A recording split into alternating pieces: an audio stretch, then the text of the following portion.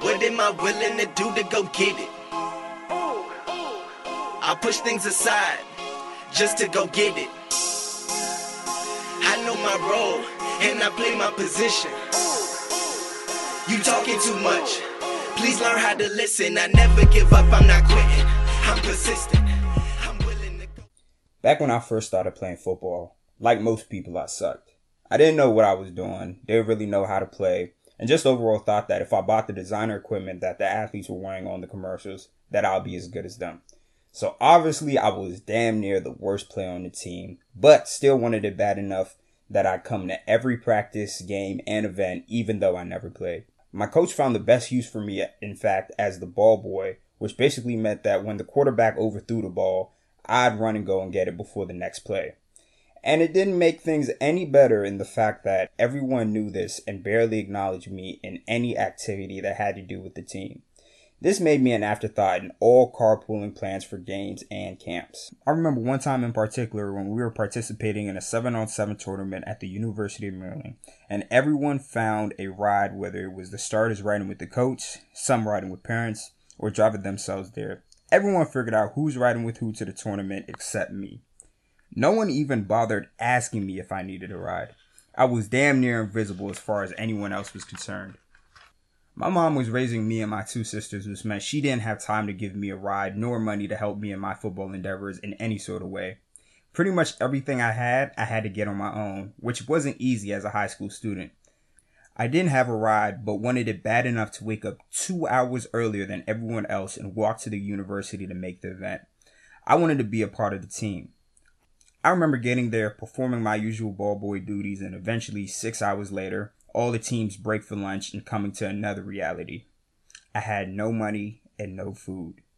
I sat on the bleachers with the team while everyone enjoyed their lunch, nobody even giving me a second look when they saw me sitting there, except for one. He was one of the starters, and he had just come back from the concession stand with a handful of food. Nobody treated me particularly nice due to my lack of skill, but here comes one of the big, tall starters sitting next to me with a smile and asking me if I was hungry. Mind you, I knew of him. He had a cool nickname and was always hanging around the wild kids and drug dealers. He was known to wear a ski mask rolled up on his head like a hat, even in 80-degree weather, but never to seem to be like the people he hung around with. Yeah, he was big, black, always wearing the latest fashion, and frankly rather intimidating like the people he hung around with, but he wasn't like them. He was quiet, passive, kind, and never heard of him getting into a fight after school or cursing out one of the teachers like the people he hung with. He was like a shadow in a way. So he comes, plops down right next to me, while he unwraps his hot dogs and burgers from the aluminum foil. I don't know what caused him to turn to me, whether it was the look on my face when I saw him opening his food, or just the pure kindness of his heart when he looked at me with a big smile and asked, "You hungry?" I looked at him and nodded without hesitation. He handed me half of his food.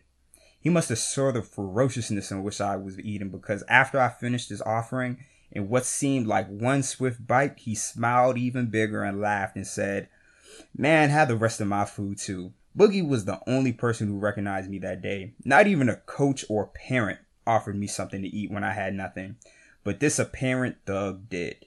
Boogie always carried himself in this way, and although we were never best friends because of this, I always showed love and he gave it right back, usually giving it first, usually with everybody, not just me.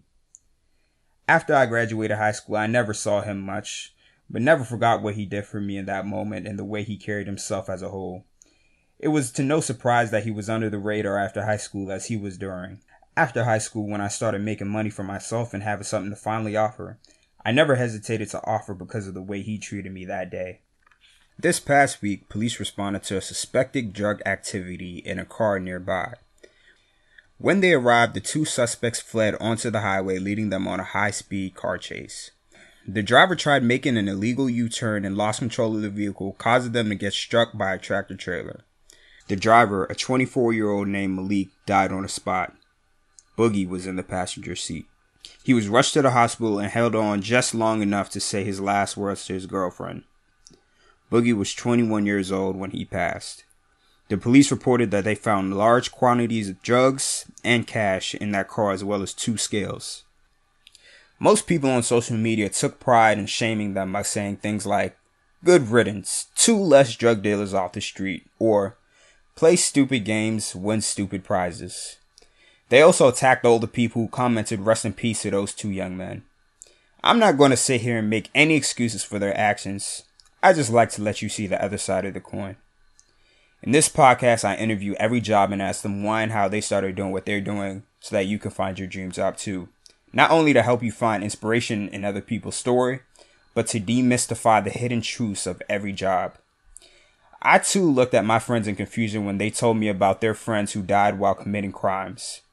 It didn't make any sense. If he's a criminal, doesn't that make him a bad person?